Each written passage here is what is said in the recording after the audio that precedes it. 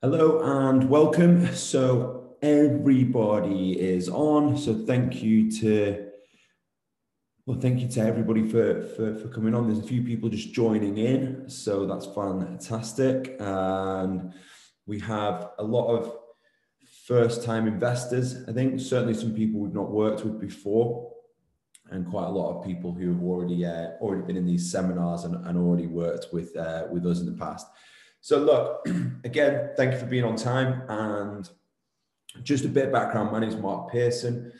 As some of you are familiar with, I'm a director within the property sector, involved in a company that's both sourcing products, so from land sourcing all the way through to sourcing developments, large portfolios. We also are very, very highly regarded in the industry for our due diligence, which is both in terms of the due diligence on the project itself. So is the building itself structurally sound? You know, ultimately we are all trained as surveyors initially, although my MRICS seems like quite a long time ago now.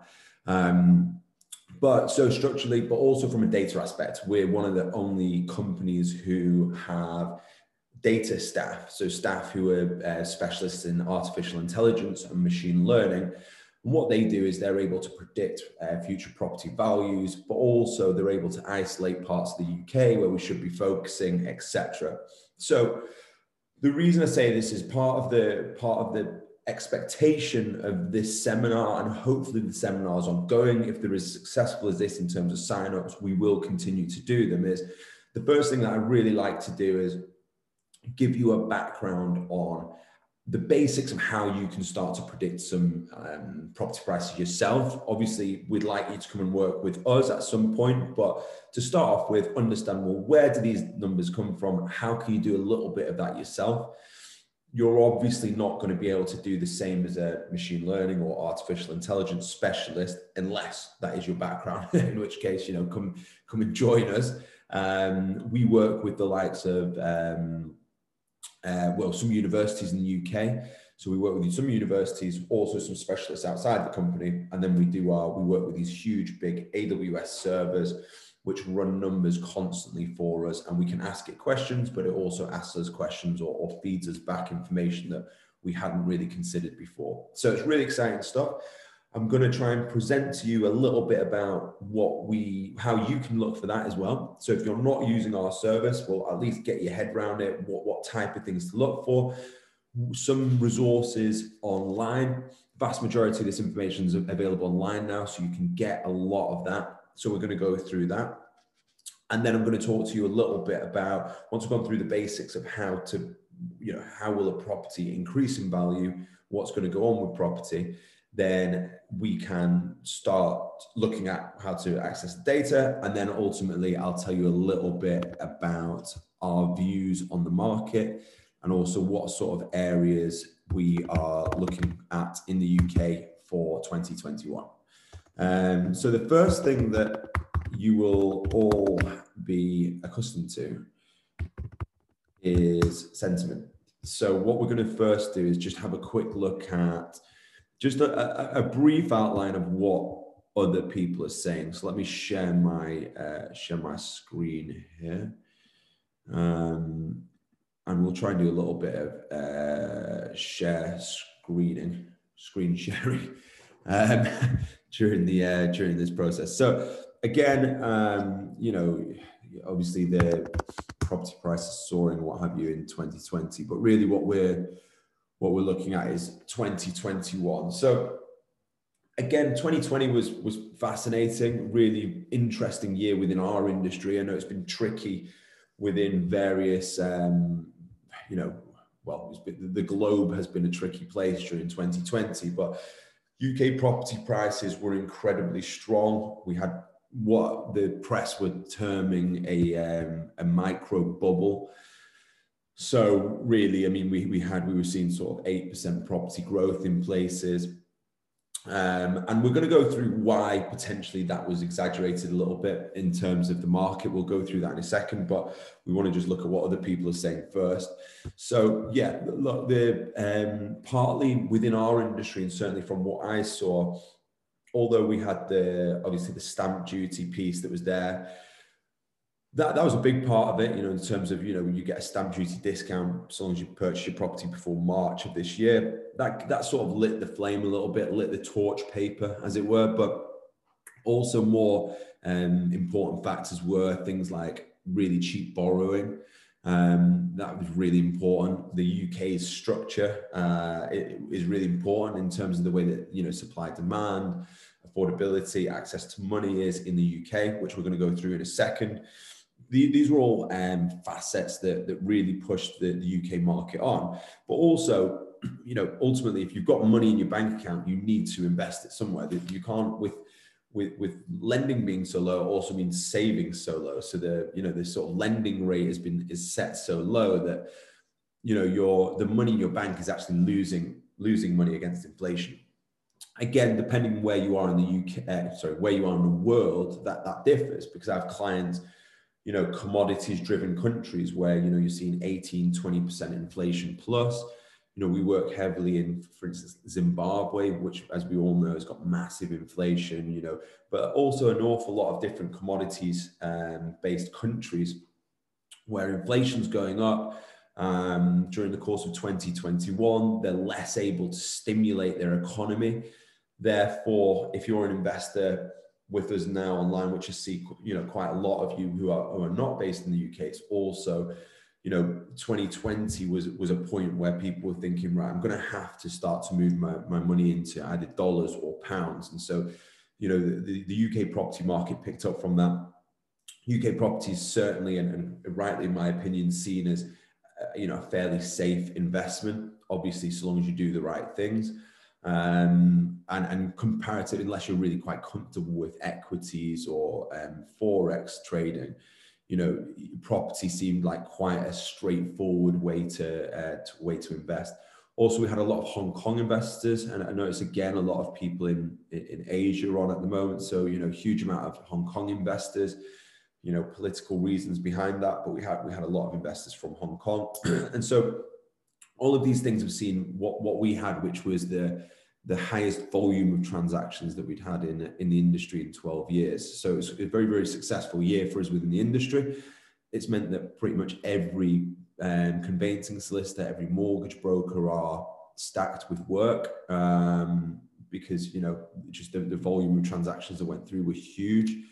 It's had some knock-on effects in the market from 2020 in the sense that there's, some valuers who are maybe a little bit exposed. They've done a lot of valuations, so they're exposed with their insurance. So we're seeing, some down valuations because of that.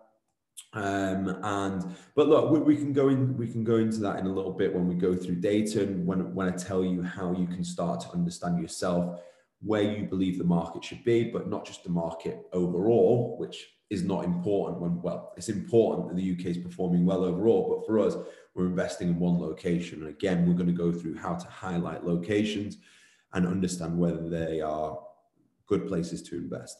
So in terms of the property prices in 2021, I think, here we go, the Guardian saying growth is slowing. There's pent-up demand, stamp duty holiday. Yeah, again, pent-up demand is another aspect of 2020 being strong. Again, with we had a couple of months there where we couldn't do any valuations on properties. So there was people holding back from being able to purchase, who all then dropped in sort of the second half of the year. We're not going to see that again, but the rest of the parts of the market and why that's performing is still the same. I think the most ambitious growth or the higher of the major sort of predictors is about 4% overall growth next year in the UK, with the lower ones looking at 1-2% growth in the UK next year. So that's sort of where the press sit. We can also pull out our, with ourselves, we also have our own predictions. So, please feel free to reach out to us for our own predictions. We obviously release those to the press as well, and the press picks up on quite a lot of that. So our own predictions, which we traditionally on these sorts of seminars we go through with our private wealth firms, our funds also that invest through us, and also we can go through those together in a little bit when we go through those. But yeah, the press are basically saying that the market will be up but a little bit slow next year. Again, what we want to do in terms of our investment strategy is attempt to invest around effectively invest around the areas which are going to grow the most. So if the market, for instance, if the UK market averaged at 2-3%, there's going to be areas of the UK growing at 7% and areas of the UK growing at 1% or negative. So again, this is part of what we need to do. It's really quite simple to get the basics of it, whereby you can have a really basic high level view of what sort of areas you want to focus on, after which then you can speak to us and we can really knuckle down on where you should be within that. But equally, you can just come to us direct. Hopefully what I can give you here is some understanding of why so many people employ us, why such high level funds and the major investors in the UK, whether that be independent investors or part of companies or part of governments, why they come to us and ask our opinion on these sorts of things. And hopefully showing you some of this can give you some trust in that.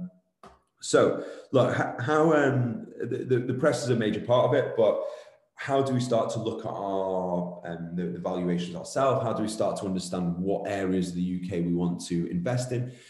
If you believe the market's going to go down because you've looked at this data and that's what you come to, then okay, well, there's no point in arguing, well, I want to wait for the market to drop unless you know, well, what price does it need to drop to for you to invest?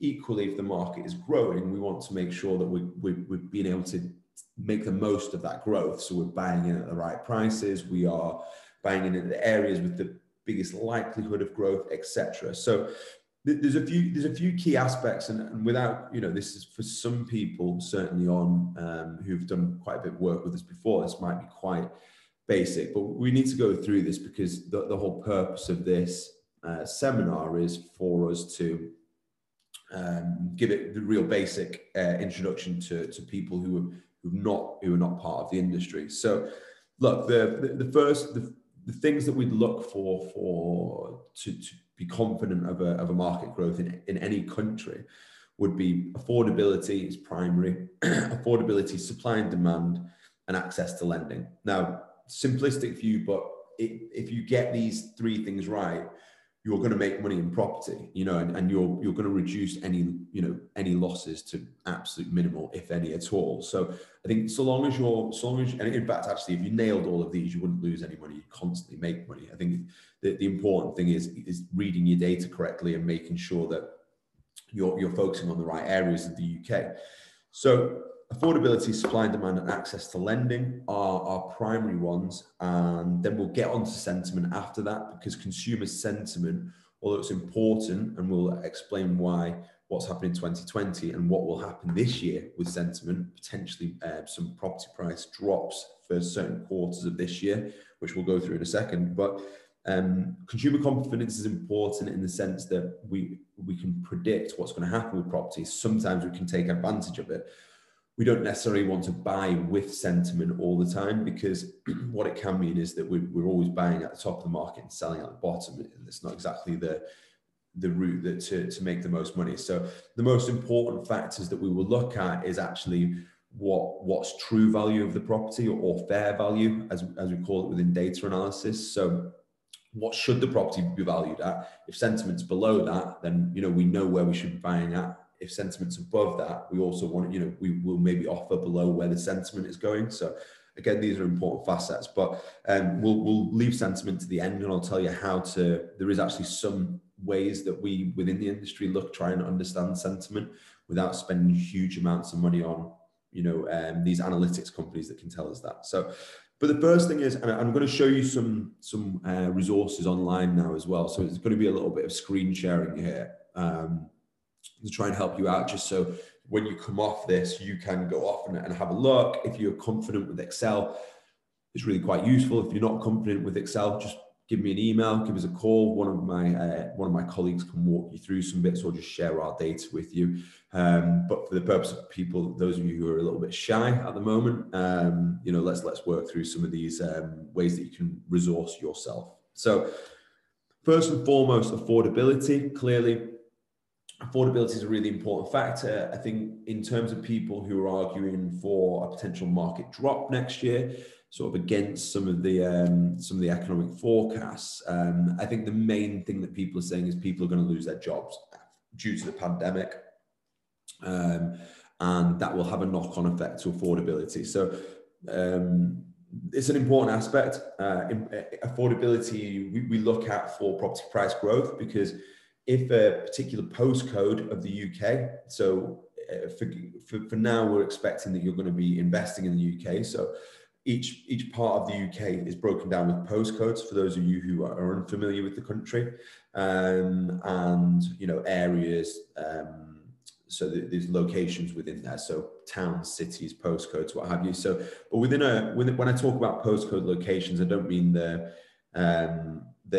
end bit. I just mean the first bit. So for Manchester, it's M1, M2, M3, M15, etc. Birmingham, B1, B2, etc. So that's what, when I talk about postcode locations, that's what I'm saying. So it's quite a small area of the UK we like to look at. So we like to pull these areas out and understand them as best we can.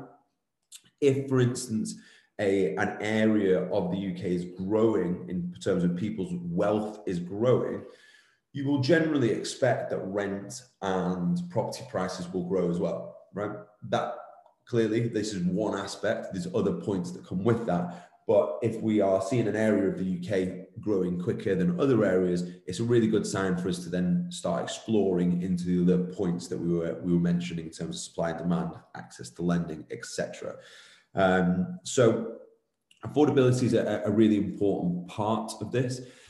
One thing that we should look for, and before we go into affordability, is and me showing you where to get that from, is also showing you just a little bit about how we can access property prices. So I'm just going to let me get this up. So I'm just going to show you now on my screen. I can share that. So just before, I was about to drop straight into affordability there. So we've got affordability, supply and demand, and access to lending, which is our key factors. But at a very, very simple level, we want to, the track record of an area at very, very basics is what's historically happened within an area is likely to happen next year and the year after, this year, next year, the year after. So without going too complex, a really high level view you can pull off is just having a look at sold house prices. So again, you can get them off us. We have really very complex house prices where we look into the square footage of every sold price in the UK, which gives us, it's important because you can look at number of bedrooms, how big the property is, etc. Excuse me, etc.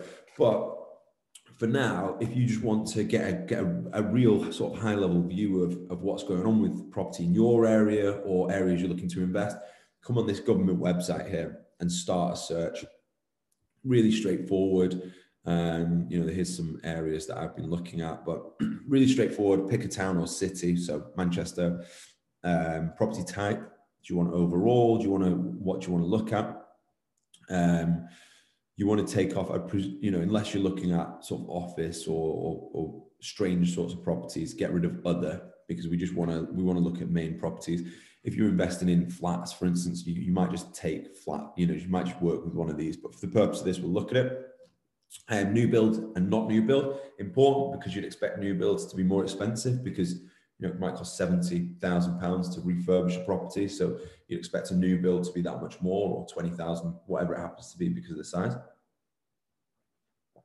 And if you're looking at new build properties, then, have a look at these and have a look at what new build properties are selling for in the area of whatever development you're looking at. Estate type, again, freehold and leasehold. You've probably seen in the press, just briefly on the old leasehold, that the government's looking to put forward, or the government has put forward, that leaseholders can now extend their lease by 990 years and have a £0 ground rent. Absolutely fantastic news for the UK property sector, in my opinion, because for some people who didn't quite understand this, archaic system within the UK, it was confusing for international investors. So people who didn't know the Leasehold Reform Act were unaware that you could extend leases, etc., or you had a right to extend your lease. This just clears that up. 990-year leases, no ground rent. Also, and we won't touch on it now, but we can go through it in other seminars. When you actually break down the due diligence of a property, it's really important that we look at ground rent. It's a massive factor of the due diligence within there. So, but just for the purpose of this, freehold and leasehold here, transaction category, really just want standard. And then you can pick out your dates. So whichever dates you want. Ideally, you might want to look at a 5-year period for a fairly good outline of property prices. For the purpose of this, we won't run this off because it's a fairly substantial report. But if you're confident with Excel, you can pull a report off, use a pivot table, click on average prices, and just look at the average price growth over a period of 5 years for every single postcode within Manchester. You can do that for every single area of the UK if you wish. Try not to download the whole data set because it might crash your computer. But look, it's a decent place for you to start and look at historic figures. There's one thing about super forecasters, people who are incredible at forecasting property markets. The one thing that they have in common is that you start with what's historically happened there. And then what we start to do is add on to that historical data information we learn. So we add on, for instance, the affordability increases, all these different pieces that we're going to go through after, add that on to the baseline of what's happened over the last 10 years in that postcode, what's happened over the last 5 years in that postcode, because that's the best trend for us to start from. Okay, so let's go straight into affordability. So one of the key factors is affordability. When we're looking at affordability in property, what you want to be looking for is gross disposable household income. So gross disposable household income is effectively what people have disposable, as you guess from the term, and what you have disposable at the end of the year, average per postcode. Now, there's two things that we want to look with at gross disposable household income. It's better than average salary, because average salary doesn't take into account the household. So we don't know whether there's one person working there or two. Throughout the UK, there's different breakdowns. So if you break down property demographics in, for instance, the northeast of England, or the very north of Scotland, for instance, it's very, very different number of people working in each household compared to central London, for example. So what if you look at average salary, sometimes that can distort your understanding of a market. Gross disposable household income gives us a better understanding of this. It also, the beauty of gross disposable household income is it takes into account where you live and not where you work. So when we're, as property investors, when we're trying to target an area of the UK to invest in, we're targeting where they live and not where they work. And we're starting to see when people start moving to an area, an area is being gentrified, as the terminology is in the UK, an area is becoming wealthier. We can see that quite clearly with gross disposable household income. And in itself, seeing growth in gross disposable household income asks questions. So for instance, if it starts suddenly, the gross disposable household income in an area starts growing significantly, we'll look at it and say, well, look, what's happening here? It might be that a new transport link has started there. It might be that a new company started there, new headquarters, something along those lines. So it raises lots of questions for us. It's a great place to start. So for affordability, that's what I'd look at if I was you. You can pull it off Office of National Statistics. Some of the data sets are out of date, so you can ask us for the newer statistics, but ultimately you want to do one of two things, and I'll try and show you on this file. I'll share my screen with you again on this file here. Where are we? Data sets.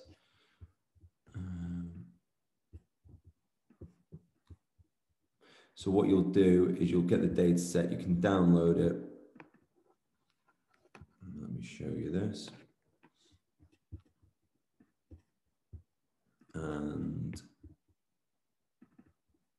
it will look something like this. So what you'll see is the contents from the government report, and you want GDHI per head of population.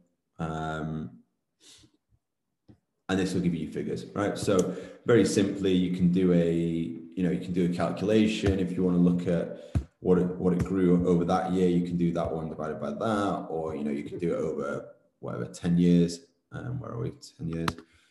Look at growth figures. Do that by. That didn't quite work.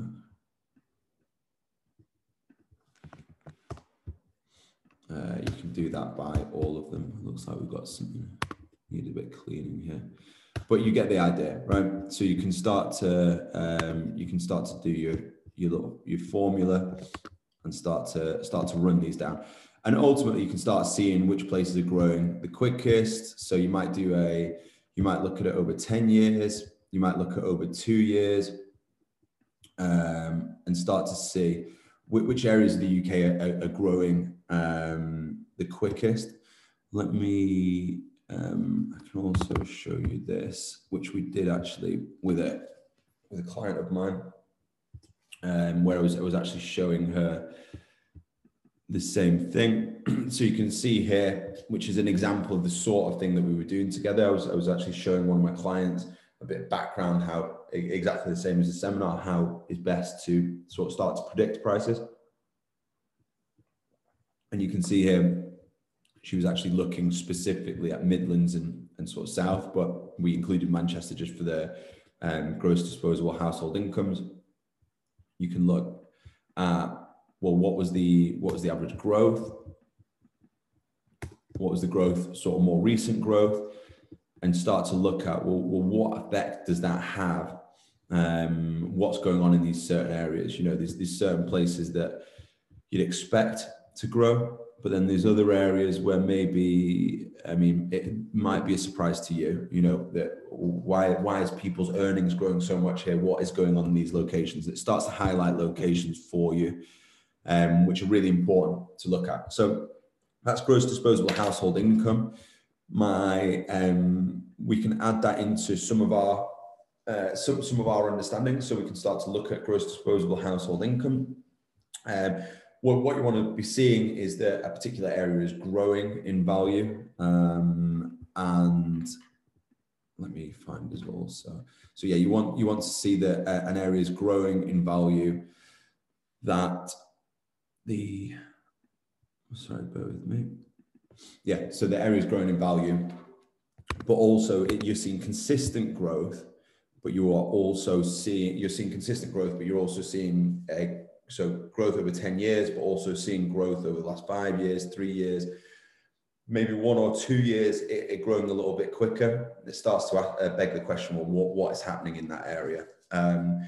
When you get into that, and for those of you who are already familiar with gross disposable household income, one other element that you might want to start to look at to further improve your understanding is productivity per hour worked, because as productivity per hour worked increases, that has a knock-on effect to gross disposable household income further down the line. So you can then start to predict 10 years ahead and further in terms of where that particular area of the UK is going to be.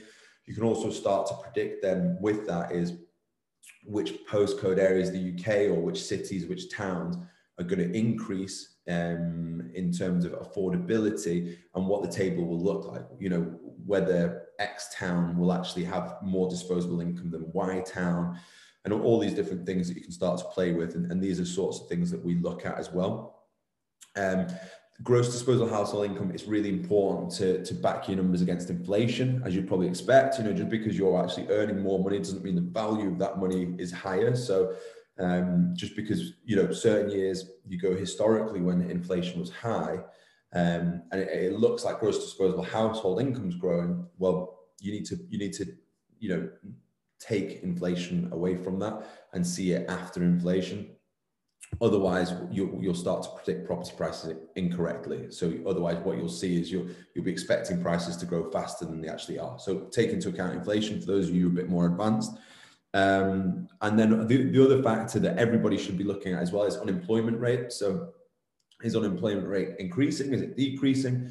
Again, don't do that as a fixed number. Do it as a percentage of population. Otherwise, you're going to get your numbers incorrect, because obviously as populations increase, so should unemployment, but the unemployment percentage shouldn't increase. So these are some of the factors with affordability. So affordability is our first one. I've rattled through that. Hopefully you've got some idea of affordability. Again, look, we've got Q&A at the end of this, so please feel free to ask any questions that you have on that, and we can go through anything else picked up. Equally, just drop me an email, mark@baroncabot.com.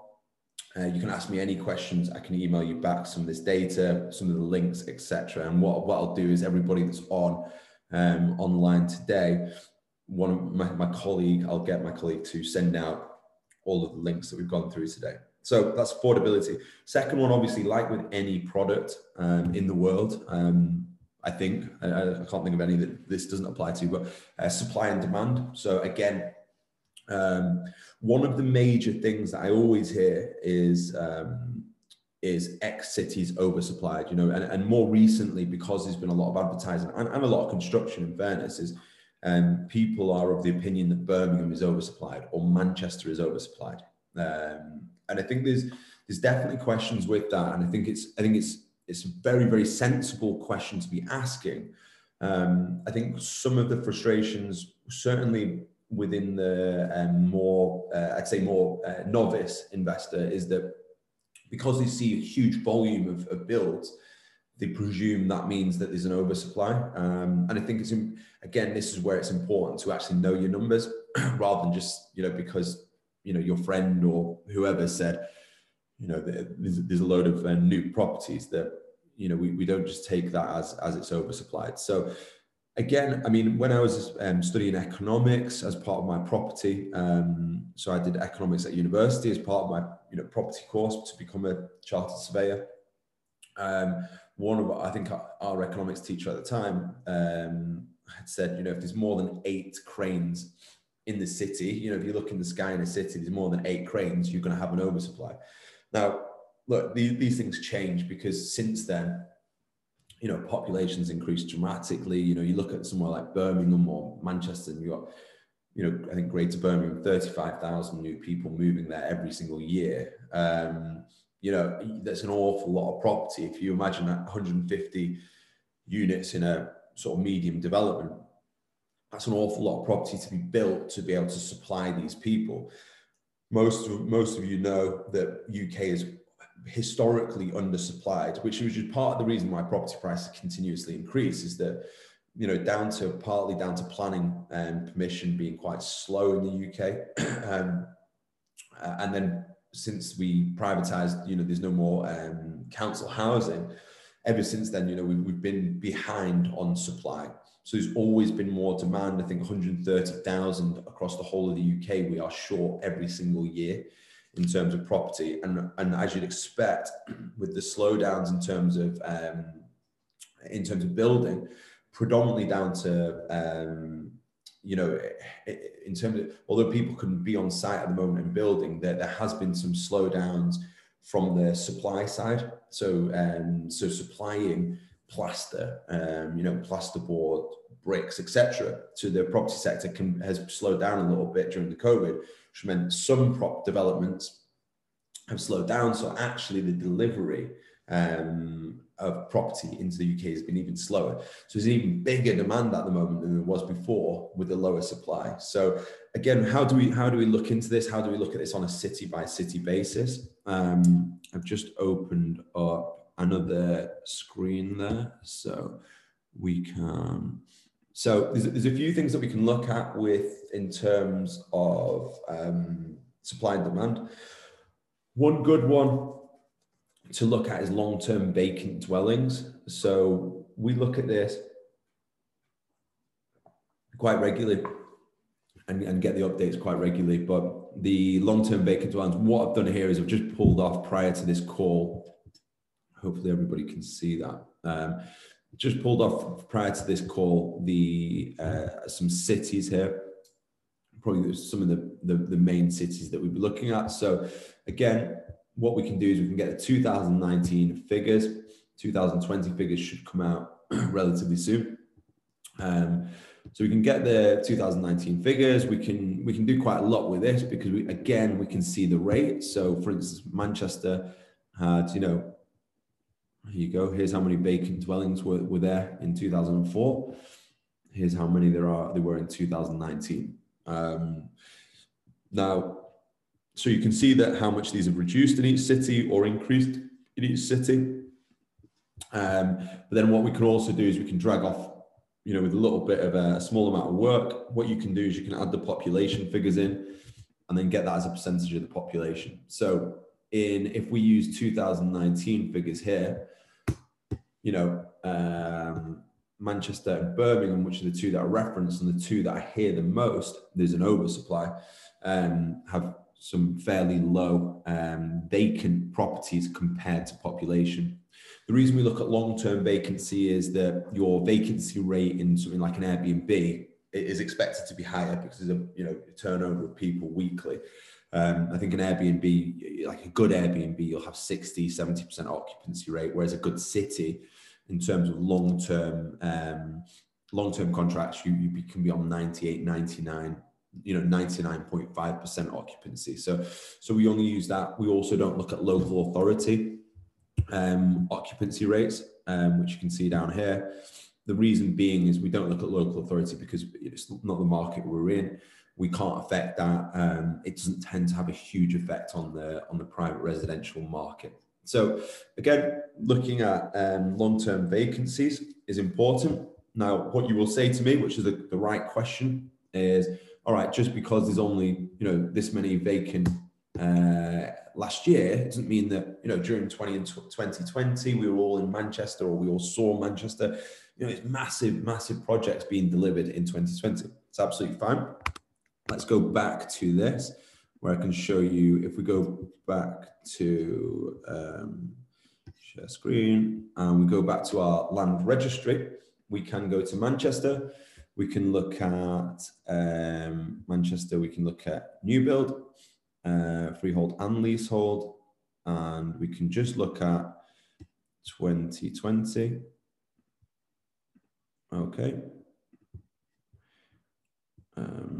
Show results. So we can actually export these, but if we click on show results, we might be able to just get this number up now. So what we can do while that's loading, so 624 new builds in Manchester were delivered in 2020. So you've got, you can add that figure into your numbers, and then you can look at things like population growth.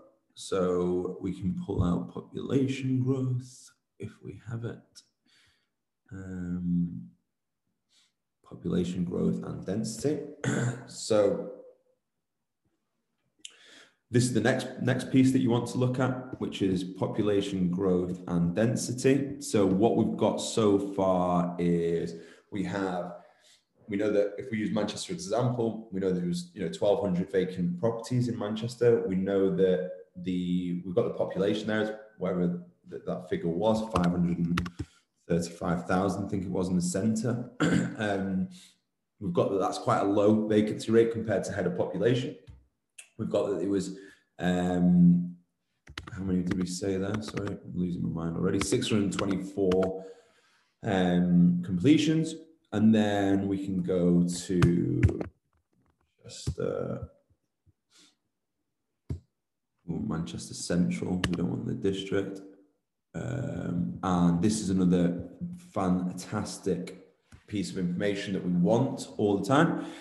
So there's two things here that's really important. This is, again, population growth density. This is a document you can get online. But what it is you get to see the population growth. All right. So what we've got here, let's just use this cell here. So the centre of Manchester. So we're looking at a population growth of about 5,000 people. If you can see that cell there. So population growth of about 5,000 people per annum. And obviously run these off for all the years and look at an average if you want to get into that. But for the purpose of this, let's assume it's 5,000 is the average growth per year. It might be growing at an upward curve, so you might add a little bit on each year. But say we're adding 5,000, we've only added 624 properties. We've got a problem, right? We've got more demand than we do supply. Okay, so this is some of the basics that we look at. The other thing that we want to look at, which I've actually broken down a little bit on the other screen, which is long-term vacancy. If we can see that, I need to go to it myself.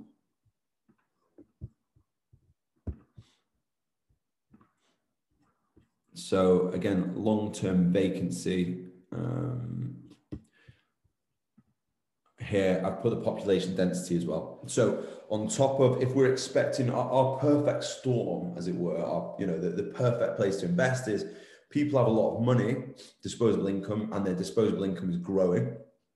Their disposable income compared to their property, to the average property price, is quite high. So again, we'll come to that in a second. And then the final one is, obviously there's a huge amount of people in the city, and it's very dense. Okay, because what it means is the more people within in a dense city, the more competition there is for whatever properties come up. If there's more competition and people can afford it, property prices will grow. So this is where we look at population density. You can also then, if you get a bit more advanced, you can look at population density per age. So obviously younger people coming through, if they're retained, so for instance, students or graduates that are retained by the city, if that is growing, you'd expect that density of property buyers to be increased over and over. So, and that to push prices up, push rentals up, etc. You can see that worldwide when that happens. The other point that I referenced there as well is what you can do is a little exercise. If I open this last Excel file we were on before, the one that I was showing you that myself and my client worked on. Right, back to this one. Another little sort of piece of work you can do is look at the average property value against the average gross disposable household income for that year. So you can see I've done it here against Bucks. And you can see the multiple, right? So obviously City of London, very, very expensive. So which brings us quite nicely to why City of London has slowed, or London itself has slowed down. You can also see here Harrow, which we do have developments in Harrow. It's still a great place to invest, but the reason why the market has slowed there is not because of any economic factors or the factors of the city is not good anymore or anything like that. What's happened is affordability has been maximized. So you can see here the average gross disposable household income, or the average property, is 16.5 times the average gross disposable household income in 2018. It's very similar now. So what we need, the only way that prices can increase there is by salaries increasing, or the lending market fundamentally changing from where it is now, which we can't see in the future. And so what we're expecting when you're starting to value price growths if you were to look at London overall, which is a bad habit, you should be breaking it down into sections. But if you looked at London overall, you can with quite some confidence expect that the average property growth will track roughly the average salary growth, because everything else has been maximized, right? Unless for instance, mortgages suddenly allowed you to mortgage until you were 100, or if mortgages were allowed to be passed down in the will, like they are in some countries, what that means is then we can start to get a higher multiple and people can afford more because their property, their mortgage payments are split over a much longer period of time. So again, looking at the average GDHI against the average property price, nice little exercise for you to do. It's really straightforward to do, just pulling a couple of these bits of information together, and that'll help you out. So the last major factor that we need to look at is access to lending. Again, look, I mean, the lending part of this, probably not the most interesting piece, but it's very, very important. So again, with access to lending, working out how much lending is available, you can look at the interbank exchange rate. To go through that is probably a whole seminar in itself, but you can have a little research into interbank exchange rate, or come and ask me or one of my colleagues. What that effectively does is it can give you an idea about how much money is available to lend within mortgages. And this will change all the time. So understanding that can give you an idea of how much money is available to lend. But also then you can look online. So the Bank of England do reports. I can share one with you actually, which is this one. Let's get you back on the share screen. Volume of lending. So you can get something like this, which is the volume of lending within the mortgage market. Obviously, for us, we're attached to various mortgage systems, which means we can see the volume of searches done by mortgage advisors globally for UK properties. So we get a little bit more in-depth information, but you can still look at the overall numbers. You're going to be so close anyway to our numbers. If you get if you're looking at those figures, even if they are a month behind, the reality of it is that has very little impact on your property investment over a 5-10 year period. So it's not going to make much difference to you guys at all.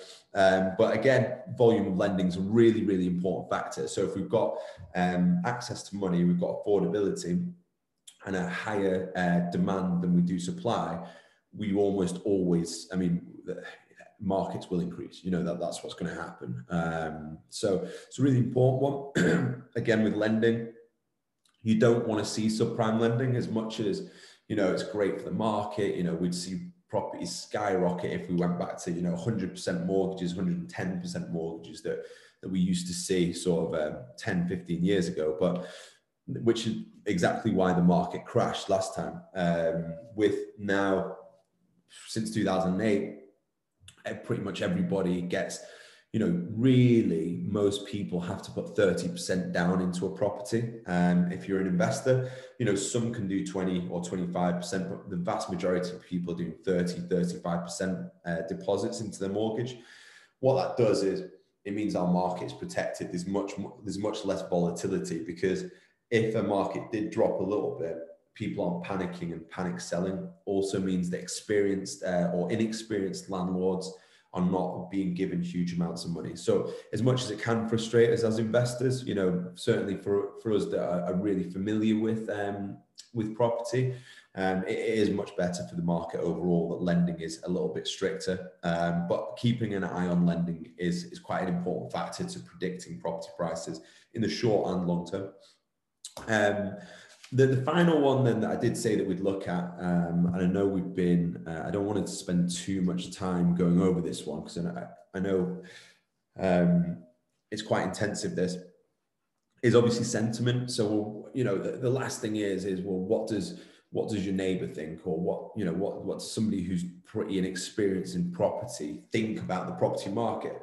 Now, I sort of gave that a caveat at the start that there's a lot of instances where we shouldn't be overly reliant on sentiment, because we can get carried away with sentiment, and on both sides. So for an example, the reality of it is that property prices in real terms didn't grow 8% or 6%, whatever the press are putting out at the moment. That's what they're taking sort of figures, they're distorting them. Sentiment's very, very high. People are overpaying, but true value of property, what I'm trying to say, hasn't grown that as for the UK overall. Certainly where we're investing, you know, certainly the developments we're picking are exceeding that significantly. But what I'm trying to say is the market overall is not. What's actually happening is sentiment is very high. People are overpaying for stock. You know, the property prices, real true value hasn't increased that much. Stamp duty is going to finish at the end of March, unless, you know, there's been some calls for extensions of that. But as it stands at the moment, stamp duty will finish at the end of March, whereby, you know, stamp duty will go back to what it was previously. Then international investors will then be given an extra charge on top of that. So look, with that, whenever tax changes, what will happen is March, say April time, there'll be a slowdown in property purchases. This will be because even though everybody knew they had to buy before March, people won't. And then people say, you know, people don't buy property. Or what will happen is sellers will reduce their price to take into account the stamp duty. So they'll come to an agreement with the buyer, either they'll do half or the full amount of the stamp duty difference. What that will do is it'll look like a property price reduction across the UK. And it also means the volumes of transactions reduce quite significantly. These two things, when transactions reduce, you tend to get figures which can be untrue. So certain areas of the UK, say there's only 15 transactions, and you know one's really very high or really very low, it changes the average for that whole area. It's only when you're up at thousands of transactions that you can take some good data out of it. So again, with this, my expectation is that we're going to see the market, or the press put out that the market has dropped during April, May, June potentially, at which point sentiment will be down. People, your sort of mum and dad investors, people sort of that maybe don't have much experience in the market, will just hold back. They'll say, all right, that boom's done. You know, we should have got in you know, last year before, when the boom, you know, the last boom happened, this 8% we've just been through in the back end of 2020 and the start of 2021. The reality of it is that one, that one was never as big as it's been made out to be, and two, the one in mid of this year won't be as bad. So the true value will just continue at a pretty good rate. If we invest in the right areas, we're going to beat it. If we invest in the bad areas, we might come below the average rate. That's it. That's the ultimate. That's the end of it. So it's just to bear in mind that what that should give you is, when sentiment is down, it can give you real advantages, whether it's just an advantage of you've got less competition for certain properties or units or what have you. That's great. The other one might be that, well, look, I know what that's valued at, so I want to buy it because the market's going to jump back up at the end of this year. You know, that's the expectation. So again, buying in during sentiment being low, you know, it can be quite useful for you. But again, go back to the numbers that we've just been through. Understand your numbers when other people don't, or they get if everybody's getting their information from the newspaper, you've got massive advantages. I mean, the newspapers were saying we're going to lose 30% of our property value with the Brexit. You know, it's not happened. Our property values have increased. So by now, they said we would have had 30% off, or some press ran with that. Anybody in the industry knew it was complete nonsense. But again, it can scare certain investors, which gives you an advantage, and certainly gives us an advantage working with our funds or international investors who aren't seeing the UK press. So again, don't be too stuck on sentiment. But if you want to look at sentiment, you can look at the consumer confidence indexes, which are released by the by the government. So consumer confidence index, go and get a copy of that. And the other one that we do within the industry is you can just check Google searches. So what volumes of people are searching for buy-to-let properties in Manchester, or buy-to-let properties in the UK? What volume of people are looking for buy-to-let mortgages, or mortgages just altogether? So you can actually check how many people are searching for these search terms on Google, by country or worldwide, what have you. So again, the watching whether that's up or down, people tend to search for that less if they're if they believe the market's down, they'll search for it more if they believe the market's up, right? So again, looking at these search terms can be really quite, I mean, they can be quite useful if you're trying to use sentiment as well. Sentiment as an investor is only going to benefit you if you're flipping properties, doing very short-term trading. It's not something that as a company we're focused on. So we're really looking at long-term continuous wealth growth, building portfolios, etc., because it's a much easier way. Most of our investors do not have time to be managing the property full time, to be trying to flip things and all the rest of it. Our clients are looking to invest now. The money that they invested today, remove from the property in 5 years' time because of growth and rental income, reinvest that, and then when they've got two properties working together, it doubles the speed that they can pull the property out, etc., or buy another property, etc. That's our role. So sentiment is less important. Understanding the basics of the market is more important to us. But if you are looking at sentiment, that's how you do it. Okay, so look, I promised you that we'd look at some bits of where we're focusing on.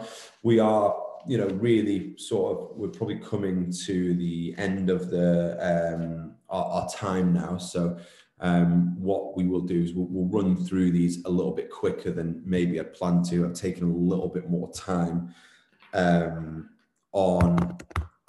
Let me get the map up so I can show you this. I've taken a little bit more time on the sort of training aspect of it, but hopefully it's quite useful for you. And sort of moving forward, I might be able to use this recording of this particular seminar at the start of it. We can use that for a bit of training for people. So let me share my screen again. So if we were looking for the areas of the UK that we're focusing on in 2021, there's some key factors that we should be looking at. One, obviously, we've discussed Manchester. The parts of Manchester that really are going to be quite interesting this year are the outer Manchester stuff. So you've got over towards Trafford. This area, Trafford and Stretford around here, we're going to see significant amount of growth in these areas during the course of this year and next year. So if you can buy something in this area at decent value, it's quite, it's a very useful area to be buying into. You've got tram links, you've got train links. For those of you who know the area, you've got once you come out of the city centre, you've got down here Old Trafford, where Manchester United play, but an Old Trafford cricket ground. But Stretford, this area is significant for investment. You've got the Trafford Centre, you've got Manchester City Centre, you've also got Sale, Altrincham and Hale just past there. So these are particularly interesting areas, excuse me. So these are particularly interesting areas. The other part of Manchester that we're going to see some more growth in is once you start coming up, coming out to this side here. So this sort of northeast side of the city. Again, we're seeing more and more investment just right in here. So we all know that obviously the Ancoats investment or the Ancoats investment case, you can see that in here, the Ancoats investment case. Northern Quarter here obviously made a lot of money already. That's a very, very trendy area of Manchester. Ancoats followed on, New Islington followed on from that. And so now we're looking at this area around here, which is seeing significant investment from, quite a lot of different investors, to be perfectly honest with you. So there's a lot of developments going on there. Expect these areas to be particularly interesting. If we come out of Manchester, Birmingham is by far, it gives out by far the best indicators for growth. I mean, Manchester's superb as well, but in terms of indicators of growth, a lot of Birmingham, we've seen a lot of price increase. But again, go back to the data, average property price against average salaries, there's still a lot of room to grow in Birmingham. With the new HS2 line, which is coming up there, coming into around, where are we? Around here. You know, you're going to have the new HS2 here. So Derriten, Digbeth. I mean, this area is pretty much known as Digbeth all around here. This was an area of sort of panel beaters and cash and carries and fairly, you know, unloved area of the city, which has now been significantly renovated. You've got to be careful around here that you're not overpaying, because there is some, you know, some expensive stock going in there. So be careful you're not overpaying there, but you know, you're going to see some fantastic growth, as with the city centre overall. We're not just looking at the HS2 for Birmingham, so you don't have to wait, you know, for all that time for the HS2 to arrive. Within Birmingham, there's a significant amount of metro extensions, tram extensions. Buying on a tram extension is the easiest way to make money in property. And Birmingham has the most tram extensions going on at the moment, which is why it's such a exciting city to be buying into. Even if you're a London investor, you only want to buy in London, honestly, I'd be looking at buying Birmingham and then selling in 3 years, and the amount of much more money you will have made on the average against London, you'll be able to buy something better in London in a couple of years. Again, we've done very, very well with in and around Sheldon, Solihull areas. This is the closest areas to the first stop of the HS2. So again, and there's tram lines coming down here. Again, really, really important areas to look at. Again, the likes of Buckinghamshire and London. So Buckinghamshire is an interesting one to us at the moment because the affordability is so high. Problem is population density is quite low, so we will keep an eye on it as a potential investment area. So just around here, but we're also looking at wider London commuter. A lot of this area has already been maximised in terms of affordability. So obviously London was maximised early on, quite a few years ago. We all made our money in London. Then we all sort of, you know, everybody was investing around the commuter. A lot of that has been maximised, but there are still some really interesting aspects within London. You know, there's some incredible opportunities at the moment while people aren't looking at it. So, you know, don't disregard it. I think as an overall, you can make more money elsewhere, but certainly don't disregard it. And there's there's the London Docklands extension, line extension, which will be interesting. Again, new transport links means massive growth in property values in that area. So look out for that one. The other sort of tram extensions that we're seeing, or, you know, I mean, there's quite a lot in the UK, so do have a look around. But we're also seeing, where are we? Blackpool extensions here. Not significant enough for us to be that interested in it, but we'll keep an eye on it. Stockport, which is within Greater Manchester, just down here. There's a lot going on there in terms of infrastructure investment, and so it's quite an interesting one to us, one that we're focusing on quite a bit, or looking at quite a bit. We're not buying there yet, but we're keeping an eye on it. Liverpool, again, in terms of as an investment space, this whole Liverpool Waters piece around here is fascinating. If you're not familiar with Liverpool Waters, ask us about it. Again, much like I was saying before in Birmingham, be careful not to overpay per square foot here. But this whole area has a really fascinating story behind it. And Liverpool is one of the few sort of major European cities that's priced as low as it is. So again, have a look at Liverpool. We certainly are. We've taken a few developments there. Then also sort of some of my clients, some of my smaller clients are looking at the likes of Doncaster, Tilbury, and Daventry because of the major new Amazon centers that are going there. So again, if you're looking at a slightly lower price point, that might be an interest to you. One thing that I would be sensitive about, and it's one of the major factors about investing in the UK or anywhere in the world for that matter, is I tend to, or as a company, in terms of your numbers, you'll tend to be much safer investing in areas where there's a really good mix of earnings. So different companies, different industries within the city. Because what it means that if there's a Brexit or the, you know, pluses and minuses or all the rest of it that go along with it, you've just got this mix going on. You've got bankers, you've got, you know, all these different types of people within a city. generating value within the city, it tends to mean that your ups will be lower, but your downs will also be lower, and you'll have a much more balanced investment. So, a sort of a prime example, but probably the most prime example of that in the UK is Aberdeen, where, there's so much oil and gas there that when the oil price is up, Aberdeen property prices skyrocket, oil prices down, they drop. But there's huge amounts of these towns across the UK and across the world where they're very, very reliant on one type of industry.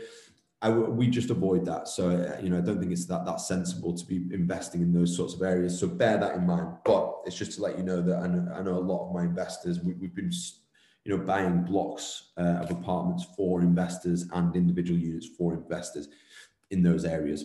So look, that's where I'm going to finish now. We can do a quick Q&A. There's a lot of people on today. So, bear that in mind. We might not be able to get through to everybody. So look, let me have a look at some of these people here. We can get your questions together now. There has been a couple come through, so we can work on those as well. But look, I'll give you sort of 10 seconds to work on the questions that you have, and we can answer those the best we can, or sort of very quickly the ones that will come through.